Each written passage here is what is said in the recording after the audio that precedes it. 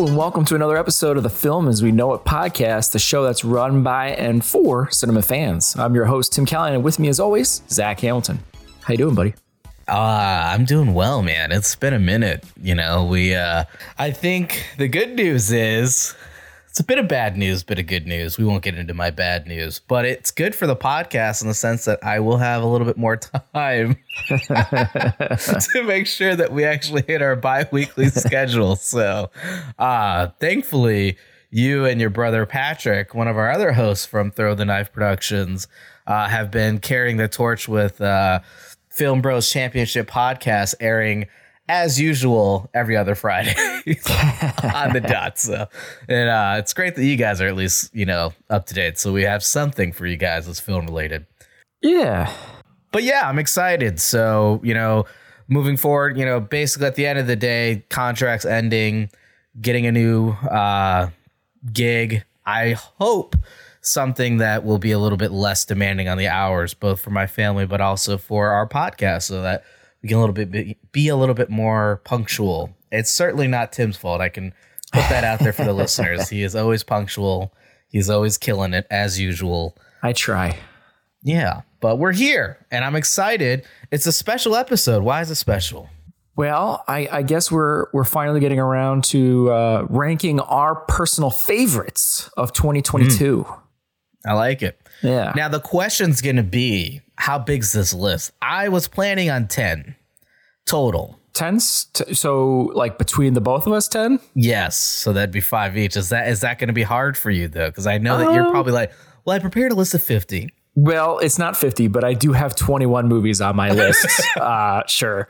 Well, you got to make it a little bit long in case you pick something that, that I was going to throw out there as some of my personal favorites. So, but yeah, no, I mean, top 5 should be fine. And then a combined 10 list. That's sure. All right. The other option is, and I could feel, really nice about this, is we could do a top 15 giving you the majority, because obviously that wouldn't split equally. But then you would get an extra movie, which I feel like is fitting given the fact that you just told me you have 21 movies on your list. Well, I don't know. I guess we could always keep it 5 each, and then maybe some 1 or 2 honorable mentions or something. Yeah, right. I like it. Let's go with that. Okay. There you go. See, we talk it out on the show. There's no barriers. Who needs to plan? This is the behind the scenes. Awesome. Well, I will be nice and I will give you first pick on your top 5. All right. That's so difficult. Well, my list, Lord. Yeah. So I guess, it is interesting because I think, what is it this week? Was it this week that they did release all the Oscar nominations and such? Yep. And I think, what was it? The 17th of January is our Visual Effects Society nomination list, which is not as all encompassing, but right. I did have a hand in that, which was kind of fun. Cool. So I guess that's something fun that happened while we've been away. Well, I guess my first pick is going to be a movie that I felt was snubbed. And I feel like nobody seemed to love the movie as much as I did. I think more people saw it when it came out on HBO Max, which is good that it's getting seen, but it's just not getting seen enough. And I think it needs more props. And my number one pick is The Menu. I like it. Yeah, that's an interesting one. So I remember you guys talking about it. Yeah. And you guys being Patrick and yourself talking about it. We actually have a bonus review of it on Film As We Know It. Yeah. And I listened to it, but sparingly, because I didn't want to spoil it. And you guys were really good about that, which is hard to talk about a movie that's that like intense without like getting into the details, because you kind of want to, because it's so insane. Yeah. And the thing is, it hasn't been spoiled yet for me. Well, I guess it has and it hasn't, right? Like, so I've seen things out of context. YouTube has a great way of just randomly picking an algorithm, and this is the shorts that you'll see. Now you're going to see clips from this TV show or this movie. Subsequently, The Menu has popped into my algorithm. So I've seen 2 scenes completely out of context and read some comments for the context. And I don't think that it ruined it for me. That's good. But it made me really want to watch it more, because I'm like, Jesus Christ. Like I had a feeling there was some weirdness. Oh yeah. And some how do I say, darkness to the film. I mean, the poster looks unnerving to begin with. Yeah. So you have that underlying tone. But yeah, you can't go wrong. It is expertly casted. Everybody's amazing in it. Ray Fiennes is amazing. And Taylor Joy, Nicholas Hoult has me cackling multiple times. Hong Chau is hilarious and she kills it. John Leguizamo. There's just so much to enjoy with that one. I forget that he is in that. Not the first movie about chefs he's been in, but definitely the darkest one, probably. For sure. But it's not as wholesome as Chef, is what you're telling me. I think people have to have an open mind about it. My parents didn't quite get it, and they didn't really like it. But I think otherwise, I can tell you from the two scenes that I've seen, without explaining it to the audience, because again, we're trying to be nice with spoilers here. I can tell why they didn't like it. Like, the one scene I saw, like when you just said that your parents, I'm like, oh no, they would not. Because I know my parents would not be down. Yeah, it's definitely not for everybody. But if you have more of an eclectic taste, it's just so much fun. There's so many amazing lines delivered throughout that movie. And yeah, I'm not going to go too crazy in depth because I kind of already went in depth in an earlier episode. So yeah. Yeah. But I understand why it's on your list for sure. For me, I'm going to go with another movie that I feel like was a little bit snubbed as well. Well, kind of really snubbed, which is going to be Nope. Yeah.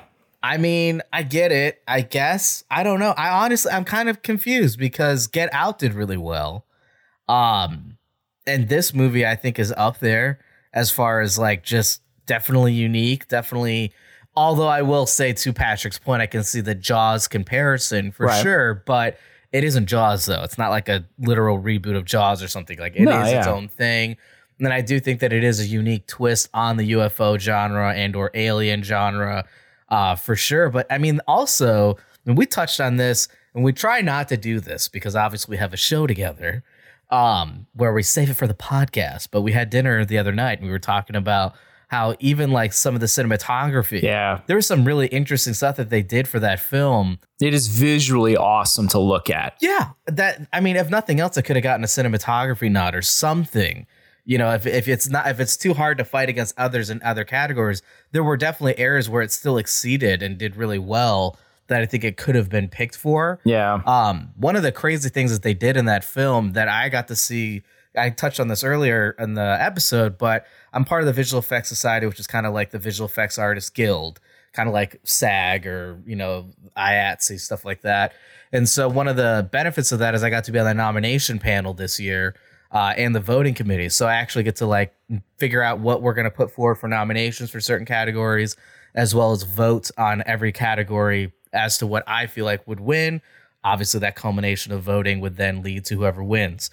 But what's really cool about that is we get a lot of really awesome submissions from all of these films that are basically showcasing what they did and what makes it worth being nominated or worth winning. And one of the before and afters was for Nope. And it was really interesting because they filmed it in infrared and in regular film. Like, so what's interesting about that is there's a lot of day for night in that movie. And I don't know if you even noticed that when you're watching it, but what they wanted to do was still capture what it would be like to film at night.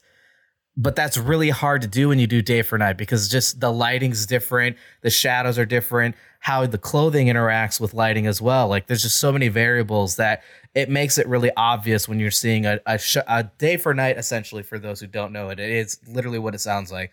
You shot a scene in the daytime and then in post you made it nighttime, right?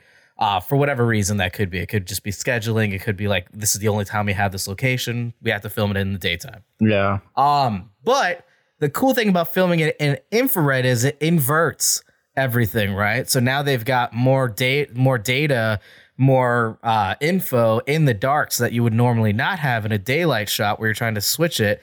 And so that allowed them to kind of blend everything together so you actually get more of a true, you know, nighttime shot, even though it's shot in the daytime. A big thing for this would be having that silver sky, right? Like that actual like illuminated sky, I thought was really interesting. So, but again, yes, this is partly post, but that's also a lot to do with cinematography. And I don't know of a single show that's done something quite like that. Infrared's not unfamiliar. They did this on Irishman to film all the tracking markers. All the tracking markers were done in a makeup that would only be seen in infrared. So they could film everything normal, and they didn't have to paint anything out of like all the tracking markers on the actors' faces because it only showed up on infrared, which is also really crazy. Yeah.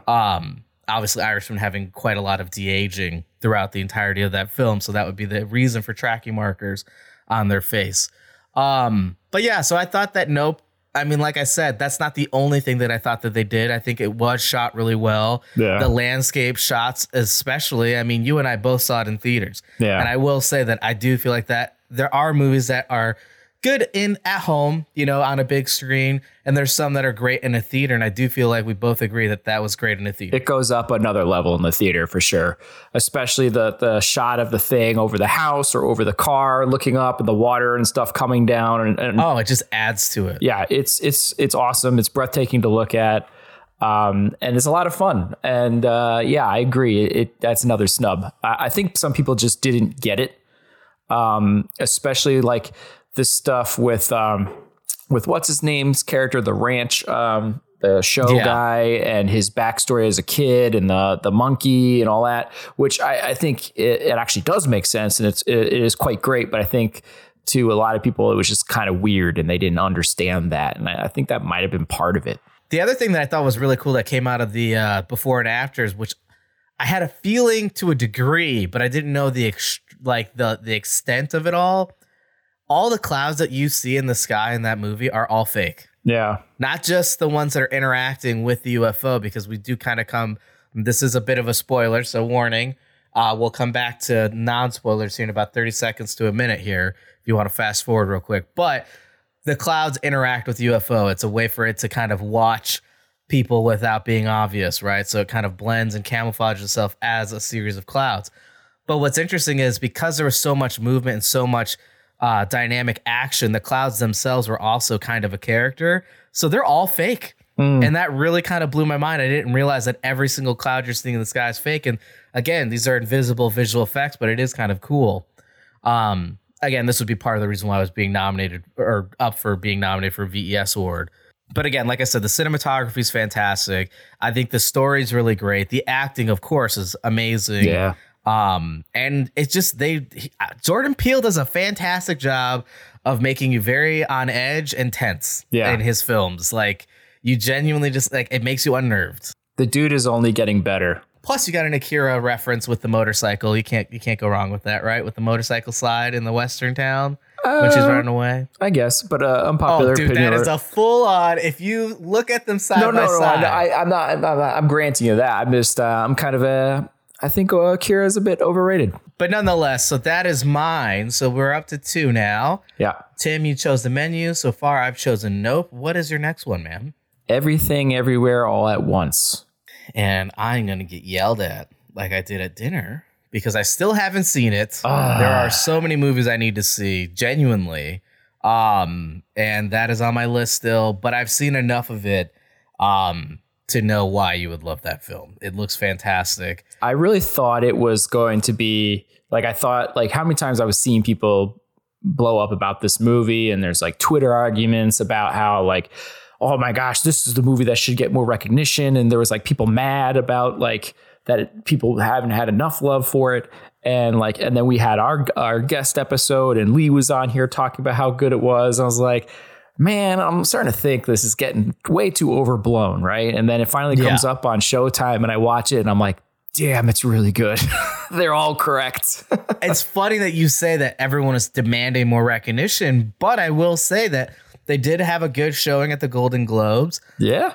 They got nominated for Oscars. It's a front runner now. And that's the thing. It actually got nominated in a lot of categories for the Oscars. So I do think it is actually getting the recognition. Now, whether that was because of the campaigning of the people. Yeah. And obviously there's always a campaign for an Oscar run anyway on the film side of things. But it definitely worked out because they're nominated in quite a lot of categories. Yeah. But it's a beautiful story between generations and a mother and daughter and their trouble connecting with one another. And as much as it is out there and it has a lot of fun with itself. But it has insane dramatic moments in action and science fiction. It has so much to it. It's got everything in it, huh? Yeah. Everybody deserves their nominations. The only one I thought that was like a little weird was, what's her name? Getting nominated for Best Supporting Actress. Jamie Lee Curtis. I thought not that she wasn't good. She was good. I just didn't understand, like, nominated good. Like, I don't. How many scenes is she in? I mean, she's kind of in it throughout, but it's weird. Like, yes, she is like a character that's there throughout, but I wouldn't call her like an essential character either. Like, it's not like she has. So this makes me laugh, and I'll tell you why. Because we were talking about finding our next show. My fiance and I finding our next show to kind of binge when we were bored.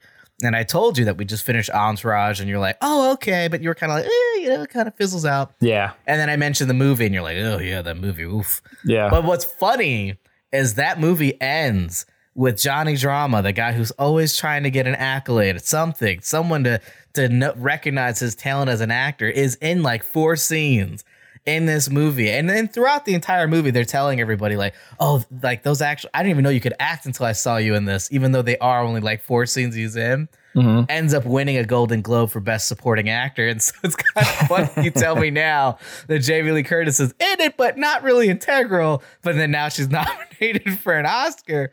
Yeah.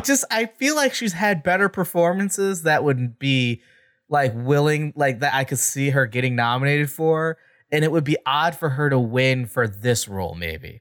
I think so. Again, I haven't seen the film, but based on what you're saying, it's like, oh, she won an Oscar for what movie? And then you say this, you'd be like, okay, that's interesting. Yeah, it's not like she was bad by any means, but just like, are we sure there was enough there for her nomination?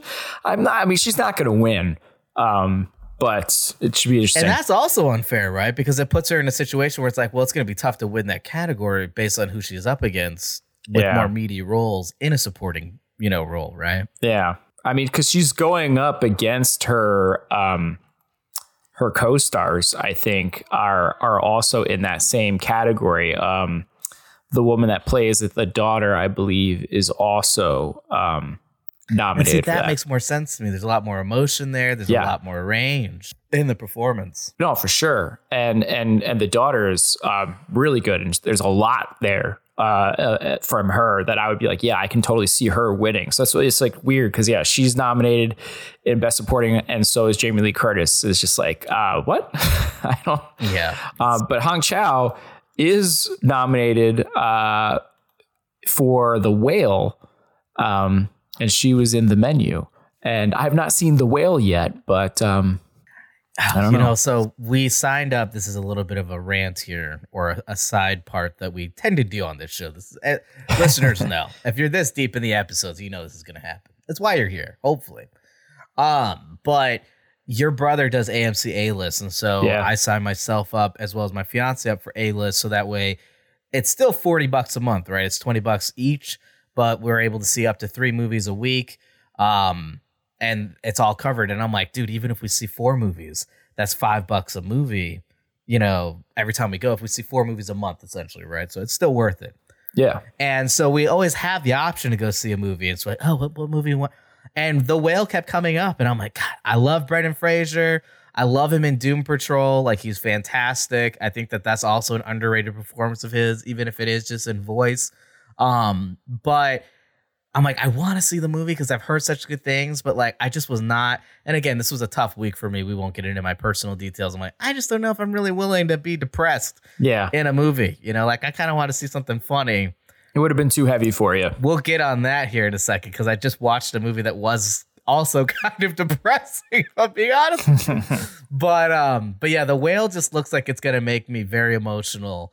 In a good way. I do feel like he's getting, accolades for the right reasons.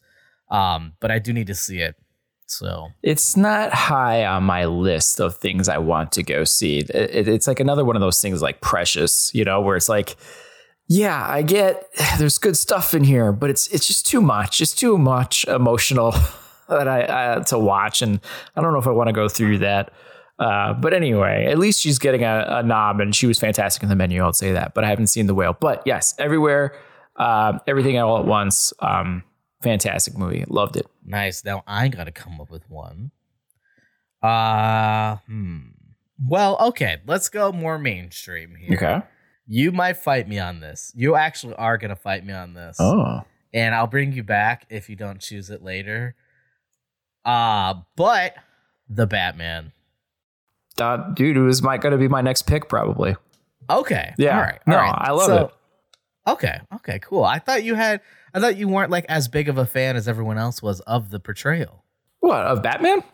Yeah. No, I liked it. I was definitely worried going into the movie that I'm like, we got dark Batman again, and like I didn't know if I really wanted that again, because we got already realistic Batman. But you know, it did such a good job with it, with the journals and a kind of like a voiceover thing, which is so comic book like. And then at the end, he's kind of realizing he needs to be more than Punisher, and he needs to bring hope. And I'm like, oh wow, they're actually kind of nailing this. This is really good. Yeah. The cinematography and stuff in that movie is also phenomenal.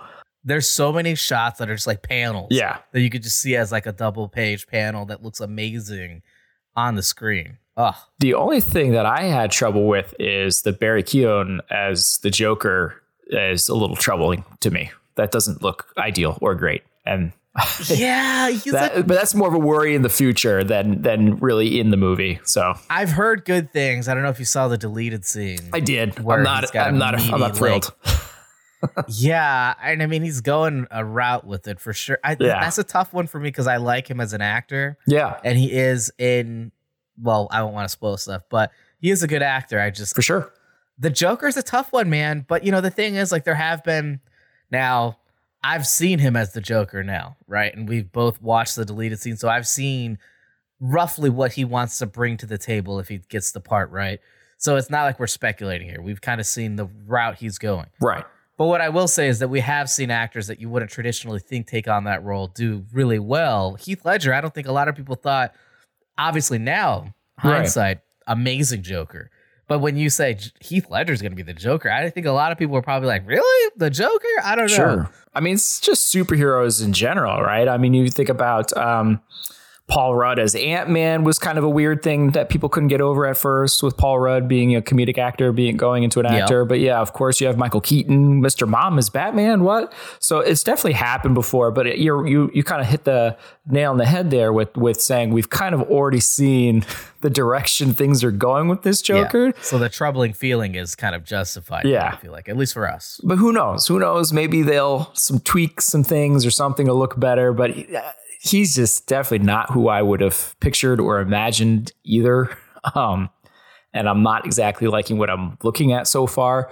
But regardless, it doesn't take away from how good the Batman is. And that's the thing. It's like I feel like a lot of people, I defended Robert Pattinson going into the movie being released because I'm like, look, everyone said the same shit about Ben Affleck, and you can say what you will about Ben Affleck. I think that he was written poorly in Justice League. Yeah. I think that he actually is a good Batman when he gets good lines. But the route that they went with this comedic, I'm an old-timey Batman and that's a joke, versus like kind of like a cool thing, like with the Dark Knight where it's like, well, he's a grungy, grizzled, veteran crime fighter. Like that's kind of a fun edge. Right. Whereas the way that they wrote it was kind of just like, I'm getting too old for this. It's like, that's not, that's stupid. Well, it's kind of the same thing with, what's his name? Superman too. I think the casting was good. It's just, they weren't really given the best stuff to do. You've got to work with what you're given, right? Yeah. So you can only do so much. But Robert Pattinson, man, like I think everyone gets caught up on him with Twilight.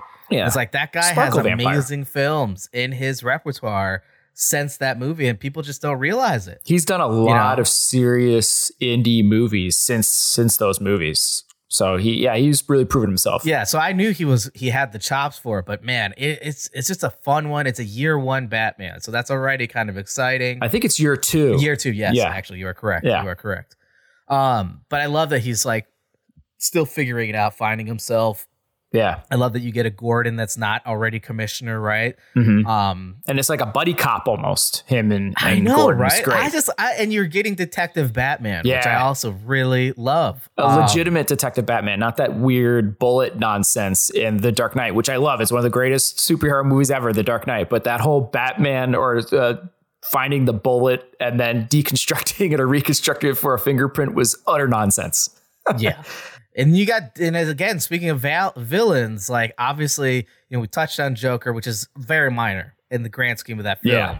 But Dano, then again, you cast interesting people. This is what Nolan did, with his Batman trilogies. He cast Academy Award winning talent in roles you would not normally think you would have this kind of talent. And, obviously combined with a good script, it was amazing. And then now you see what happened with the Batman, right? Because Dano was genuinely unhinged and made me super freaked out. And I think it adds to the reason why I love DC Comics is because they're very real, even if they're not. Like Batman's just a rich guy who has really awesome gear and he's very smart and he's dedicated to, his craft of martial arts and like fighting crime.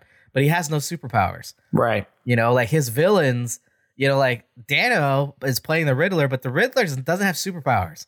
He's just a crazy serial killer, really, when you think about it. That's what they turned him in. That was always the rumor, what they were going to do to make the Riddler like not just be like, I'm going to steal something and leave like complicated clues. But again, it's not like superhero based, right? Yeah, like, it's definitely a movie change that people have been fandom wanting them to do, make him into a superhero for a long time. But that's definitely not the origins of it. But yeah, they're all pretty much grounded. Like, but he does have his more fantasy, like, because there are fantastic. Yeah, Mr. Freeze, Poison Ivy, Clayface, Bane.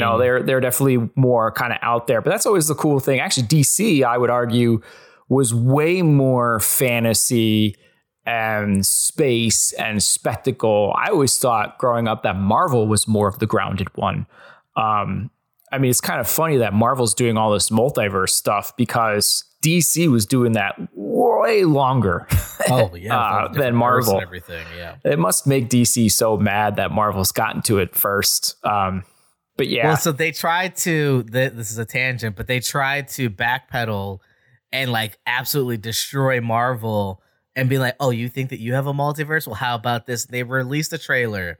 I'll put it in the link dump, but it was their oh god, I don't remember what it was called, but it was basically like their multiverse, kind of like basically saying that any DC project that has ever been released, like they just basically like recanoned everything so that like, oh, well, like Adam West Batman was in this Earth and like the Arrow show and like all those people are in this Earth. And then you've got the Michael Keaton Batman is this Earth, right? So they're all like, they could all come together. And that's why Flashpoint was so interesting, because this was like where they're going to actually prove that, have Michael Keaton as Batman coming into Flashpoint, the Flash movie coming out, which I guess is now potentially still coming out. I think it's coming out still, yeah. Yeah, despite Ezra Miller's constant criminal charges. Although I hear he's been seeking help. It was part of the stipulations, and I hear he's doing a lot better. There's so much in that to unwrap that I'm not going to go that much in a tangent. But it was interesting to basically say that like any project they've ever done, technically they all could be in a movie together because they're all from different like universes, if you will, or Earths. Yeah. Which I thought was kind of an interesting way to go. I have talked far enough. Tim, what is your next pick? Okay. I'm gonna go with another one that I felt was snubbed. And I'm gonna go with RRR. Did you see it? I love you for choosing that. I have yet to see it because it's fucking long as hell, but I've seen so much of the visual effects of it. It doesn't feel it, man. It is so much fun. It did get nominated, I think, for Best Song, but that's like the only nomination it got, and I feel like that's it needed more. Dude, visually, that movie is insane. Like, I cannot even imagine the visual effects budget. Yeah, it's awesome. It's going for a certain look and tone, so like it is purposefully not super realistic. Yeah, special effects. It's going for a certain thing. And it nails it. It's just so much fun. Stylized. The action in it is so much fun, and it does so many different types of action. There's song and dance, Bollywood type Bollywood type style stuff that is so much fun. Wow. Okay. We record a show from home. We no longer have our studio space due to some technical issues with our microphones. But every once in a while, you'll either hear my dog slapping her tail in my desk and or Tim's dog, as you can hear, Gwenny.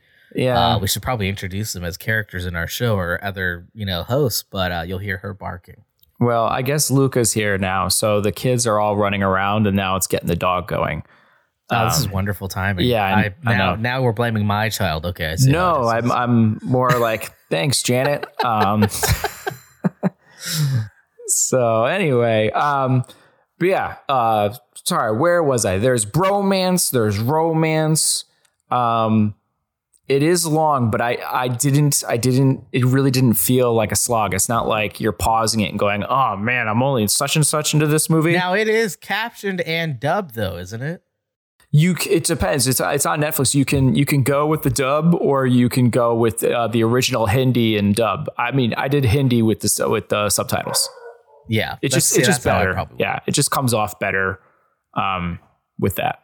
It sounds better. Yeah, I mean, like Crouching Tiger, Hidden Dragon is one that I think was another really big, that got a lot of mainstream notoriety that was also subtitled, and I wouldn't watch it dubbed.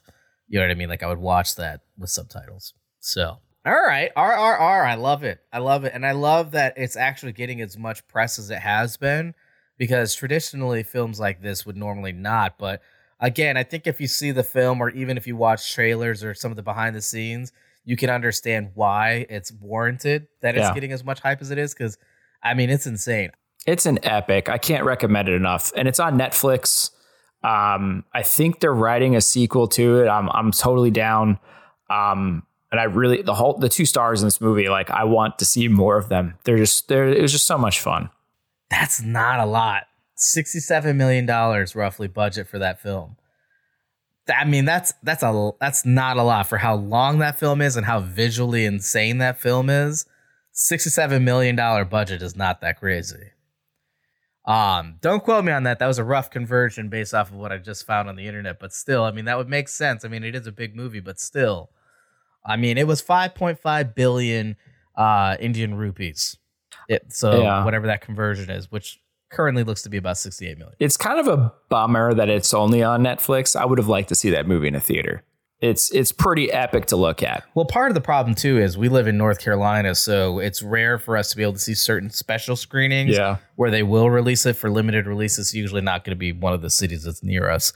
As far as like Charlotte or Raleigh, it's probably not going to get a special screening for stuff like that. All right, it's my turn. So you chose RRR. Yeah.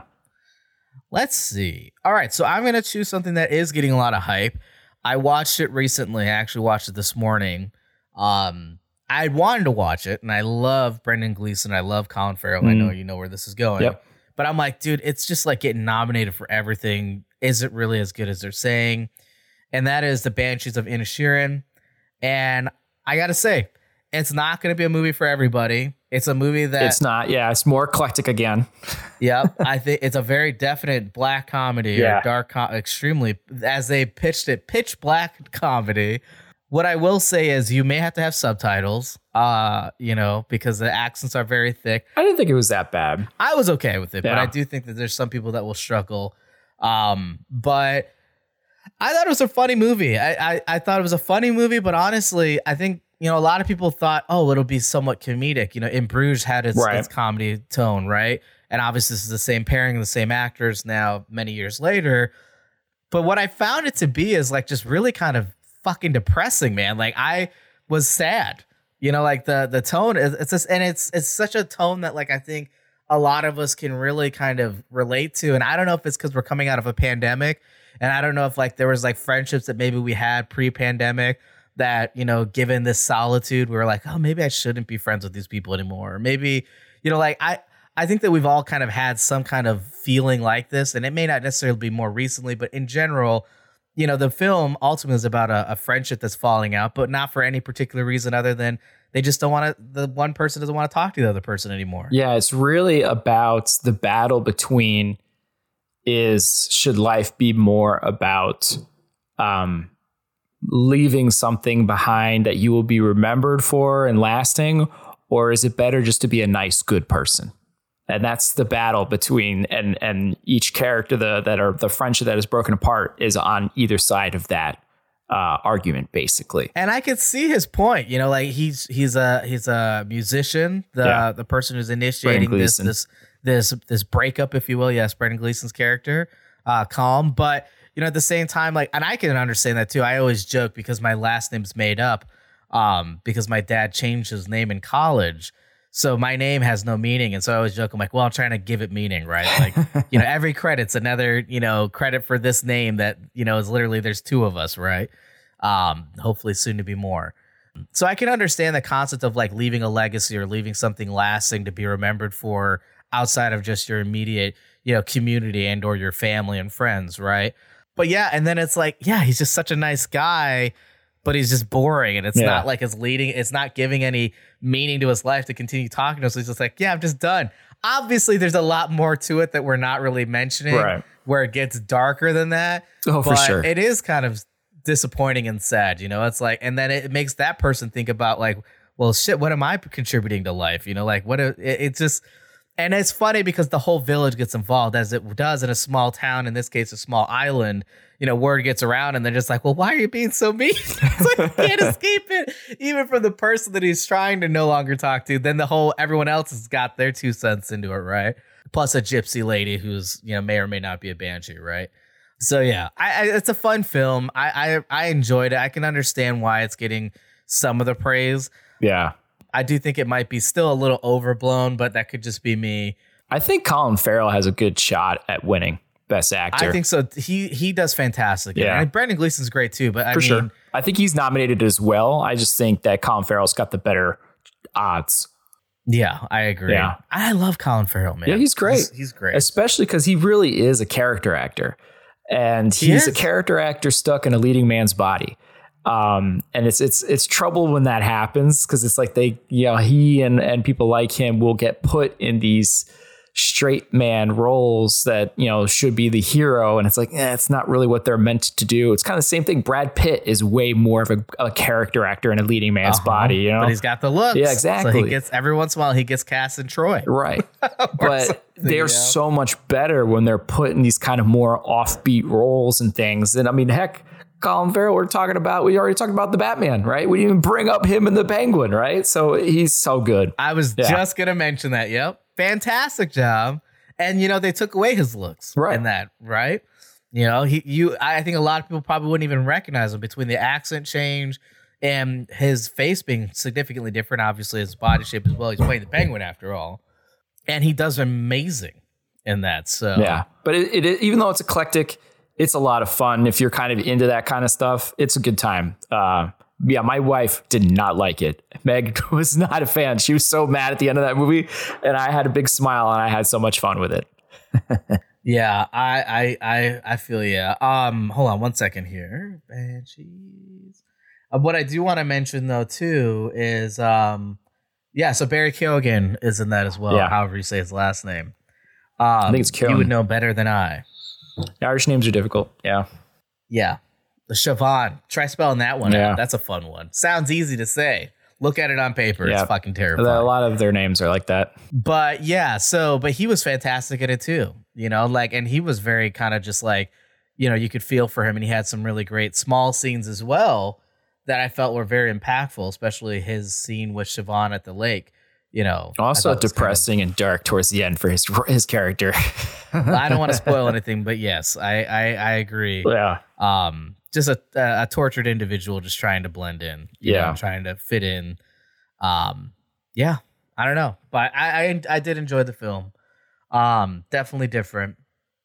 All right, it is your turn, sir. Okay. You know what? I'm gonna get some horror on here. And I'm gonna go with The Barbarian. So see, it's on a lot of people's lists. I did finally see it. I loved it. I don't know that it's the best.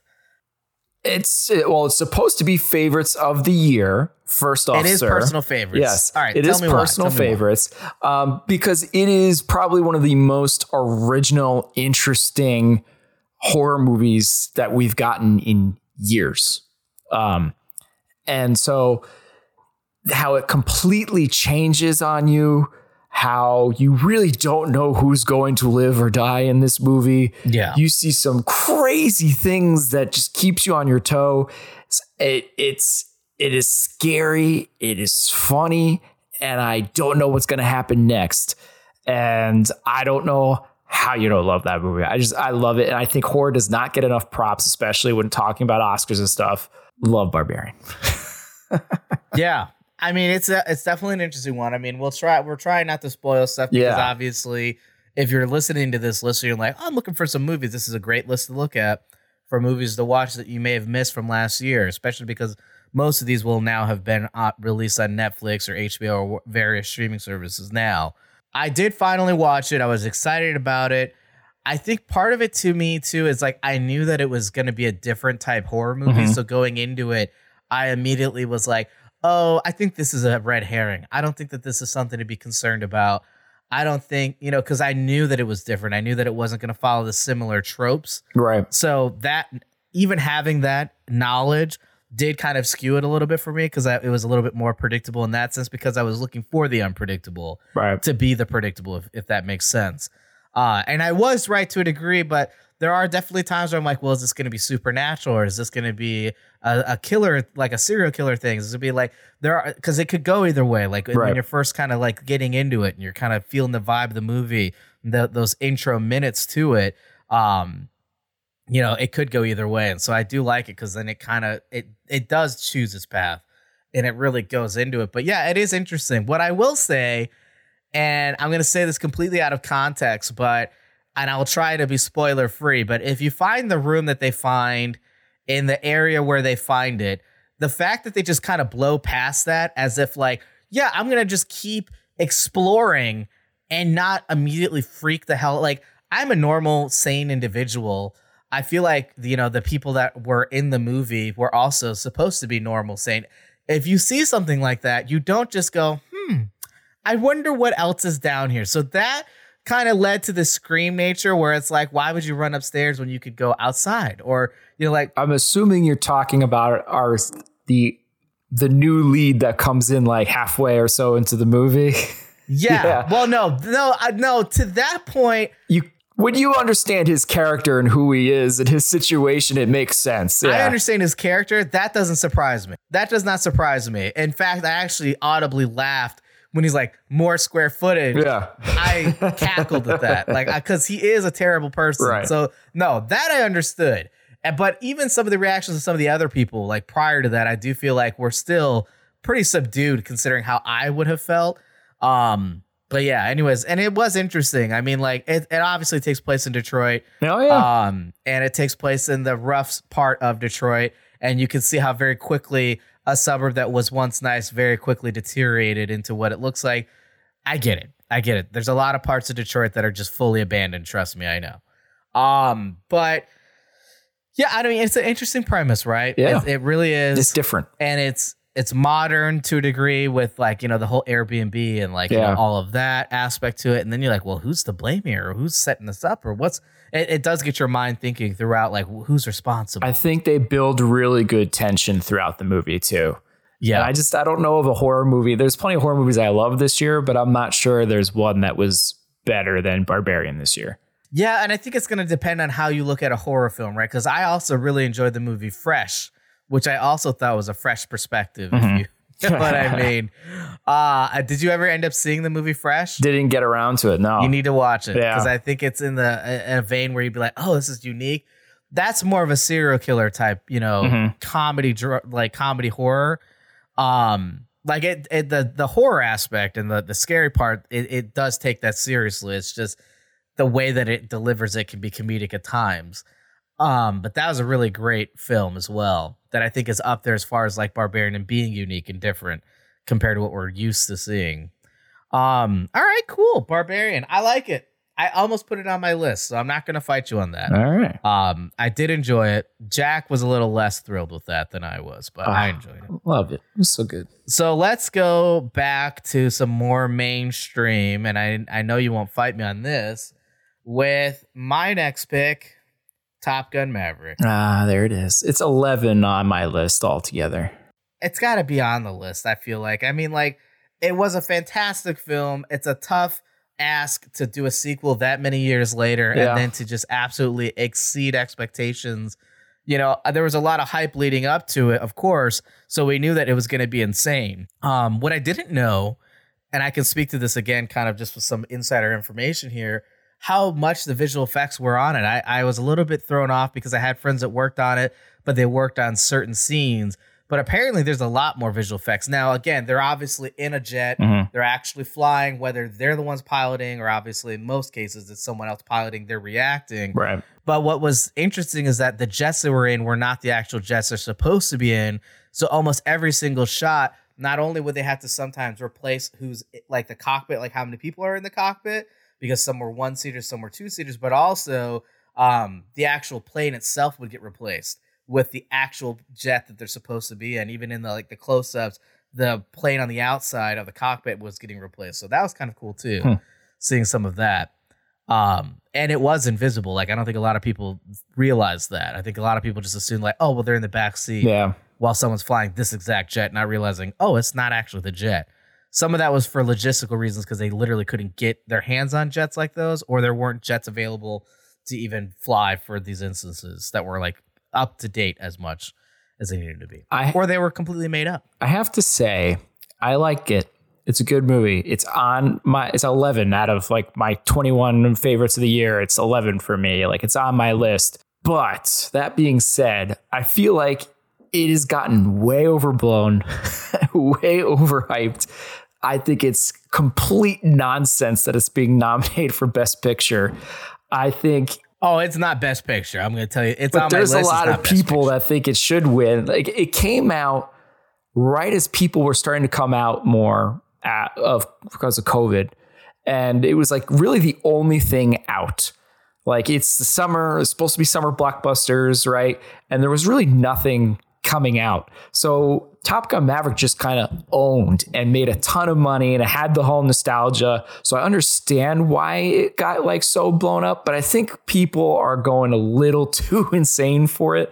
Like, I also feel like if it didn't have the ending action sequence, it wouldn't be very good. And that ending action sequence is so good, it makes up for a whole lot for that movie. I agree. And that whole game of football thing on the beach still made no sense. Well, they had to kind of recreate their volleyball scene, right? And it was nonsense. But that being said, it was a good time. It was an enjoyable movie for sure. I think the thing that's interesting, look, it's Tom Cruise. We talk about him a lot. He's a crazed individual, but as an actor, he's personal favorite of ours. Yeah, it's hard to really downplay his action star capabilities.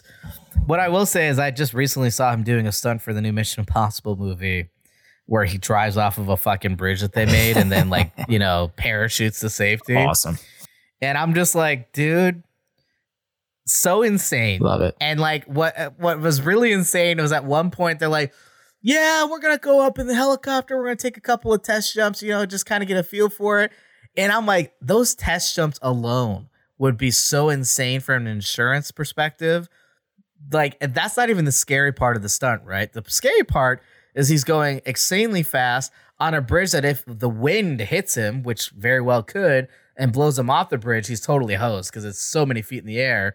But then also is then jumping off of a cliff on a motorcycle and then parachuting, effectively base jumping with a motorcycle as an assist, which is also insane. But yeah, there's a moment where they're just, going up for a test jump and he's just like, all right, yeah, I'm going to do a test jump real quick. And then he just jumps out. Like, it's just so casual, just like, oh, and there goes our leading star actor right out of the helicopter. No big deal. Parachute. Hopefully he doesn't hit the mountain, because good gust of wind. There's really nothing you can do. Insane. I can't wait. I love the Mission Impossible series. They're so good. Bring it on. And like, I will, and I want to keep this momentum because speaking of skydiving, he did a whole promo for Paramount Plus with them releasing Top Gun Maverick, where he did a promo in a helicopter. Like, well, I got to film this scene, so, but anyways, I'm super stoked you guys get to see this movie, blah, blah, blah. And then he just jumps out of a helicopter, does his thing, as usual. And it was what made me laugh. And we may have touched on this in a previous episode. I can't remember if we did or not. But Simon Pegg did something too. obviously Simon Pegg being in the universe as well.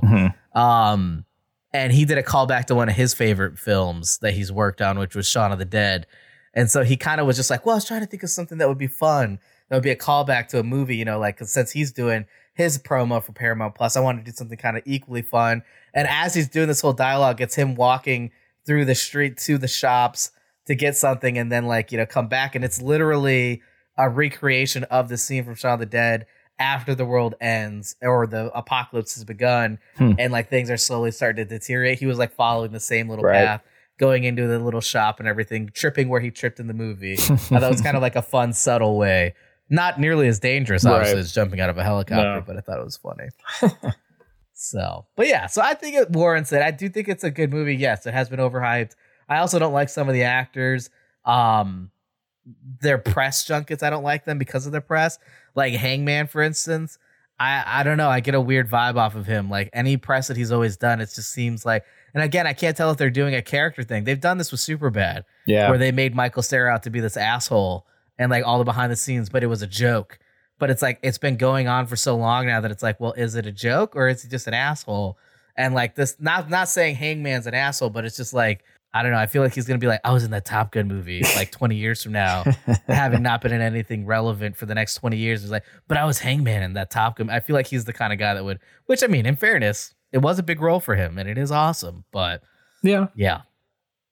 Anyways, nonetheless, I've gone on my rant. There's my soapbox. It's your turn. Choose another awesome movie. Well, I was letting you go there. I got so many on this list. I don't know what I want to go with next. Well, hold on. Let's see. So let's see. 1, 2, 3. Oh yeah, this is your last one, huh?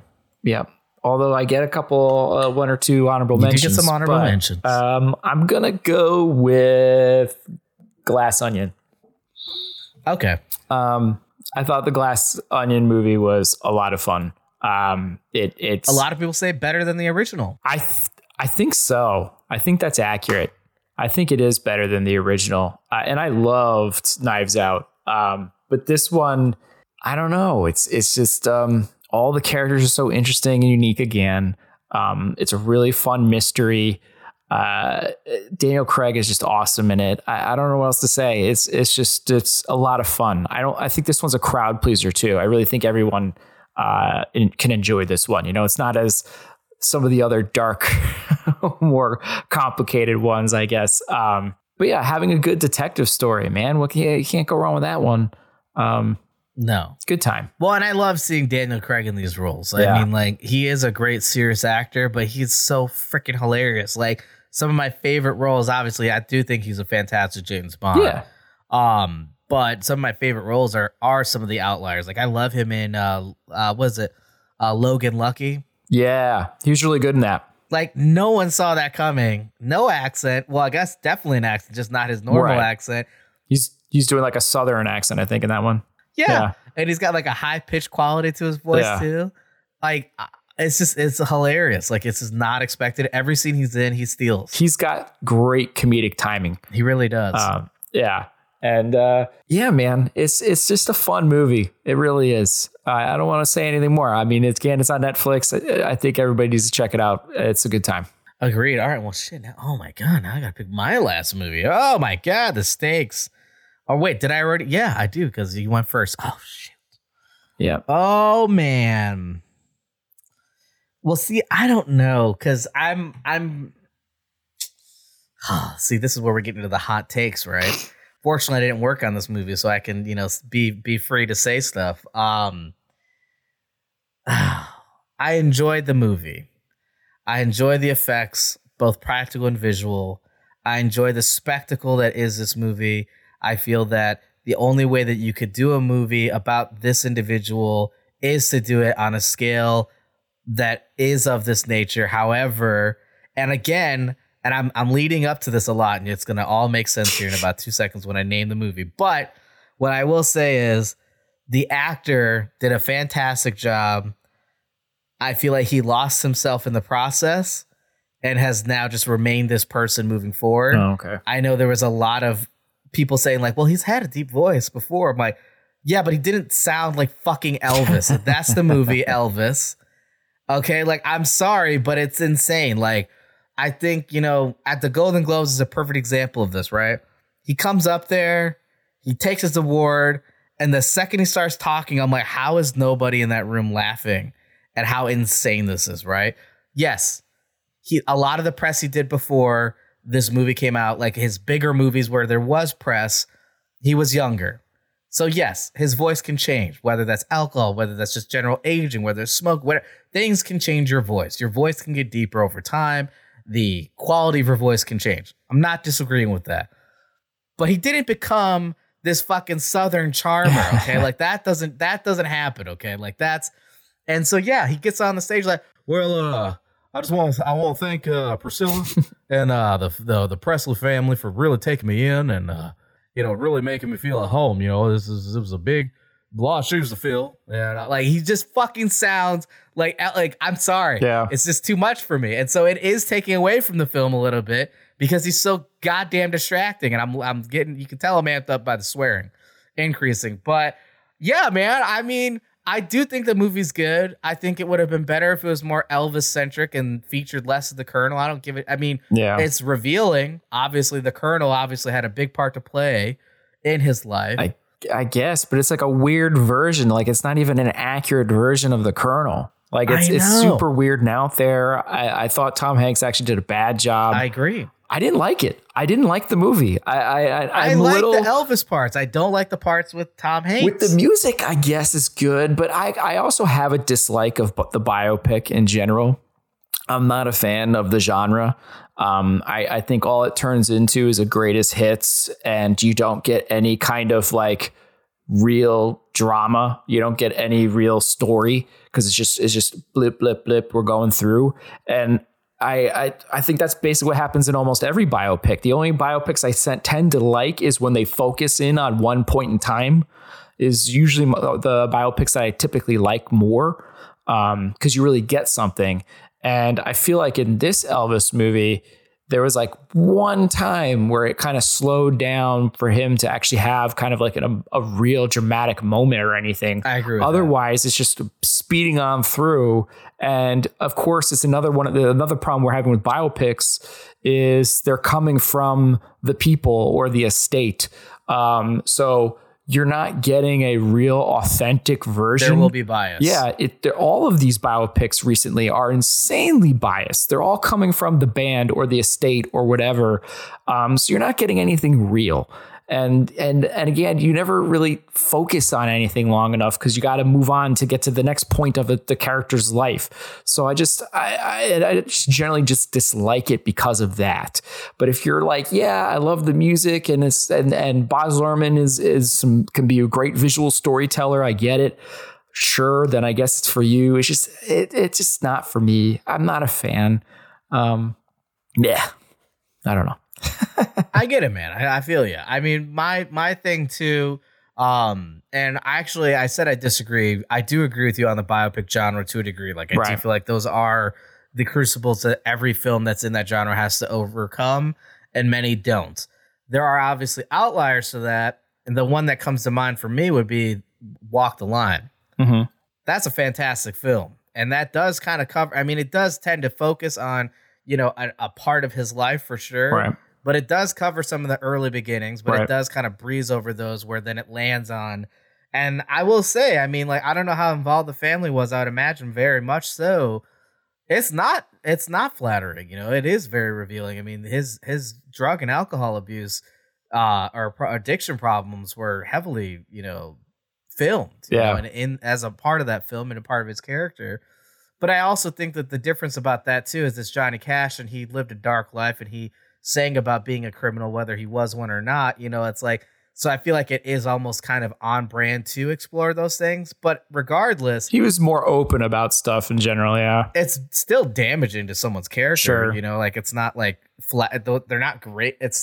They're great scenes, but it doesn't make him look like a great person, if you know what I mean. Yeah. So, but I love that movie, and I love Joaquin Phoenix in that film. It's one of my favorite biopics of a musician. I mean, I'm a huge country fan, older country, outlaw country, Johnny Cash being one of those. Yeah. And his performance is insane. Like, and he sang it, and I just worked on a movie that was a biopic that, we're not going to talk about in that regard, but at least negatively. But what I'll say is, they chose not to have the actors sing. So anytime you hear them singing, it is, the movie is I Want to Dance with Somebody, the Whitney Houston movie. It is Whitney Houston singing.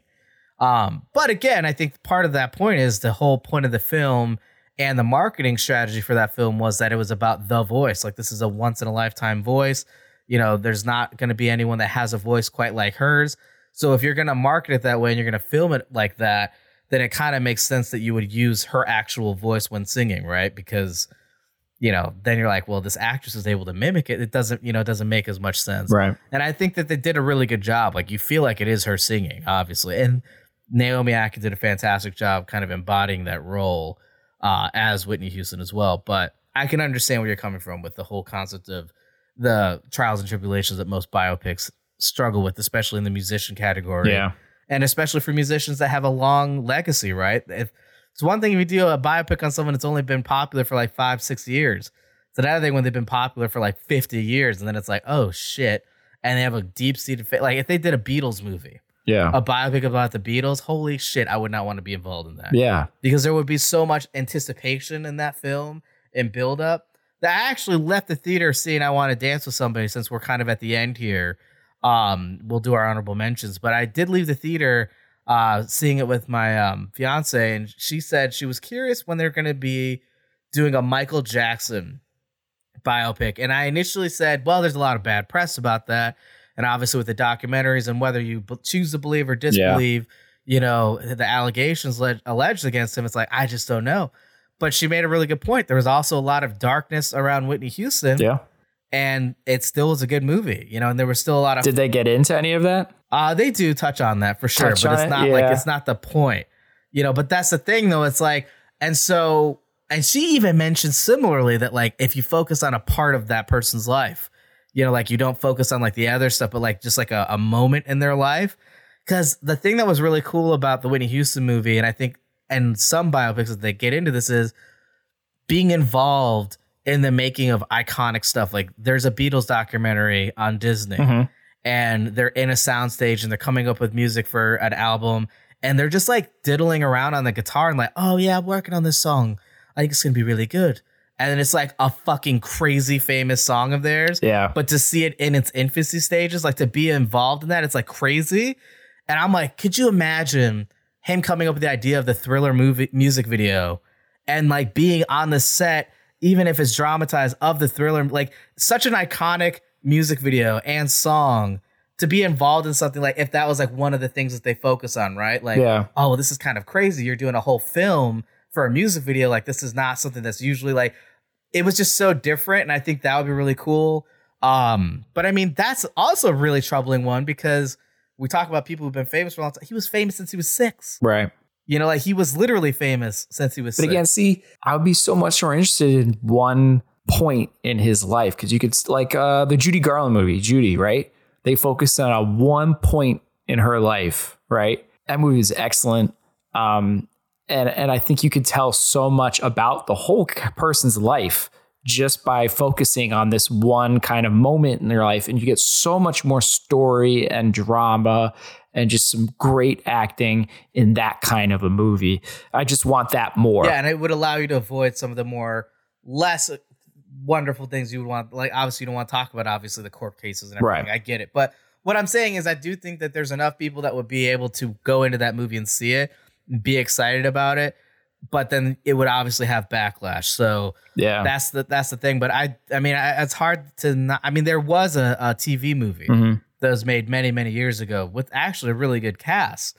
But again, it would be interesting to see like a very like high level, like very like, visually stunning, good director, good cinematographer, good actors, and a good script for a feature film. I think would be interesting. But yeah, we'll see. Time will tell. Honorable mentions. Hit me with your 2. I'm limiting you to 2. Okay. Okay. I'm going to go with one I just saw last night, which is All Quiet on the Western Front. Okay. We touched on whether or not like you were interested, but you were like, it's long. We talked about it at dinner. Yeah. So how did it go? It is long, But it's pretty good, man. I have to say, it really nails World War One. And there is some gorgeous visuals to go with that movie. The cinematography in that movie is pretty stellar. I was kind of watching it, and again, I was like, man, these Netflix movies that are exclusive to Netflix, like this should have been in a theater. Like I really wish I saw this in a theater.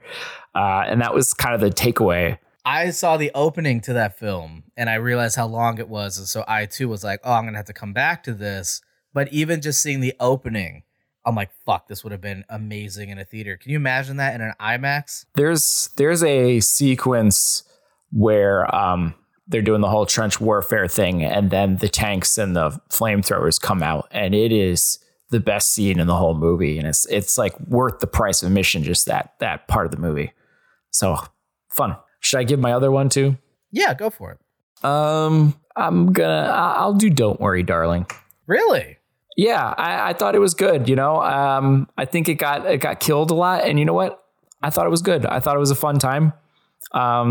Some pretty awesome acting in it, and yeah, Don't Worry, Darling. Why not? I got a lot of other fun ones on this list. I had a hard time picking out my order. Once I got to the, towards the bottom of my 10, but I have to say, like, you picked Nope and The Batman and Banshees, and that was all within my top 10 as well. So these, All Quiet and Don't Worry, Darling are a little further down. But yeah, I thought All Quiet and Don't Worry, Darling were pretty solid movies for this year. And I almost did The Woman King, but I was very close to that one. You know what's interesting about The Woman King is that it actually did come up on nomination lists. Yeah. Which I was kind of surprised by a little bit. I thought it should have gotten more nominations, to be honest. I think that one got slight snubbish as well. For The Woman King, that was pretty good. All right, I'm gonna throw one in there. So for me, this is more on the visuals, as you do, than anything. And yes, it's hard for me to remove that from myself. 3,000 Years of Longing. Wow, which is interesting. I know, because we talked about it briefly on our show. We actually had a failed episode. You didn't like it due to technical difficulties, and I fell asleep in it.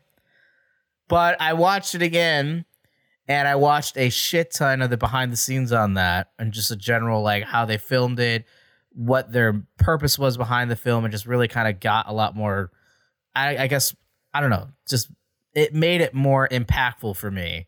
And so I actually ended up enjoying it a little bit more. Yeah. Because I was watching a lot of behind the scenes, and reading a lot of articles about it from the filmmakers and the people involved. And it made me want to watch it again. And when I watched it the second time, now having seen all of this and read all what I had read, it actually did make me enjoy the film a lot more. It's a good time.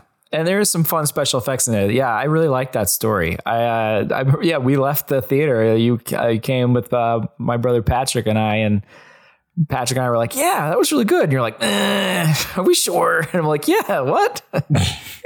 So it's so shocking to hear you come all the way around on it. Now I'm going to come back. With, now this is more personal favorite. Now this is actually really interesting because it popped up in my my submissions for the nomination event that I had to do.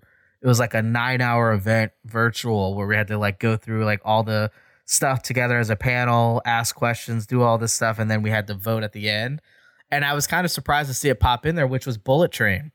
Popped in for one of the categories, and it was for the train sequence when the train crashes. And I got to tell you, like, it was actually really impressive seeing like all the like what went into that and how. I mean, I think it still looks good. I mean, it's obvious visual effects, but it does look really cool. But yeah, I really fucking enjoyed Bullet Train, dude. Like, it's just a really fun, it's a fun action enjoyable movie. You've got some standout characters that really stole it again, as we've touched on the show when we reviewed it, which was Tangerine and Lemon. Our fantastic Brad Pitt throughout the entire film is fantastic. I just really love that movie. I think it's a really fun one. If you haven't seen it yet, I do highly recommend it. It's on Netflix now, of all places. Yeah. It's been on Netflix for a while. I was actually kind of shocked it landed on Netflix as early as it did.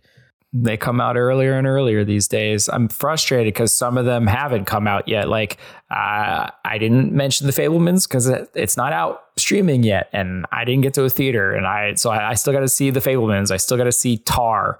I have not seen Woman Talking or Triangle of Sadness yet. Those are the ones I still need to get out to. And then of course I have my hatred of Avatar. Fabelmans is high on my list, and I'm a big Spielberg fan. There was a fantastic, I believe, HBO documentary. It was a 3-part series about his whole like life and his career, and it was just really fascinating. Like, because I think a lot of people have a rough understanding of like how integral he is to film, especially like more recently, like over the like during his time.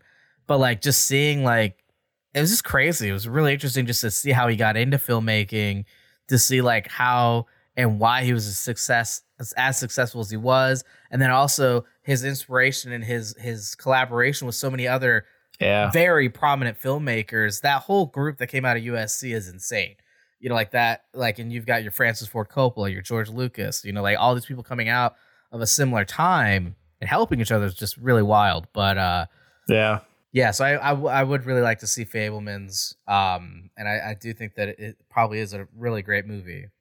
All right, cool. So to recap our top 10, and not necessarily in order, but we do have our top 10: The Menu, Nope, Everything Everywhere All at Once, The Batman, RRR, Banshees of Inisherin, Barbarian, Top Gun Maverick, Glass Onion, and Elvis. Our honorable mentions would be All Quiet on the Western Front, Don't Worry, Darling, as well as 3,000 Years of Longing and Bullet Train. Yeah. I think it's a good list. Yeah. If you haven't seen any of those, I would highly recommend you check them out. And with that, I think it's time that we end our show. Do you want to talk us out? You want to lead us out of this bad boy? All right. Please show your support for the podcast by leaving a review on Spotify, Apple Podcasts, Google Play Music, or wherever you happen to listen to or watch the show, which I don't think we're watching anymore. But anyway. Yeah, I got to update that. My bad. It's all good. Sharing with friends never hurts. Be sure to follow us on social media to get the latest show updates. You can find us by searching for the hashtag Film As We Know It Pod. Lastly, thank you for turning to another episode of the Film As We Know It podcast. Peace out, everyone. Have a great week.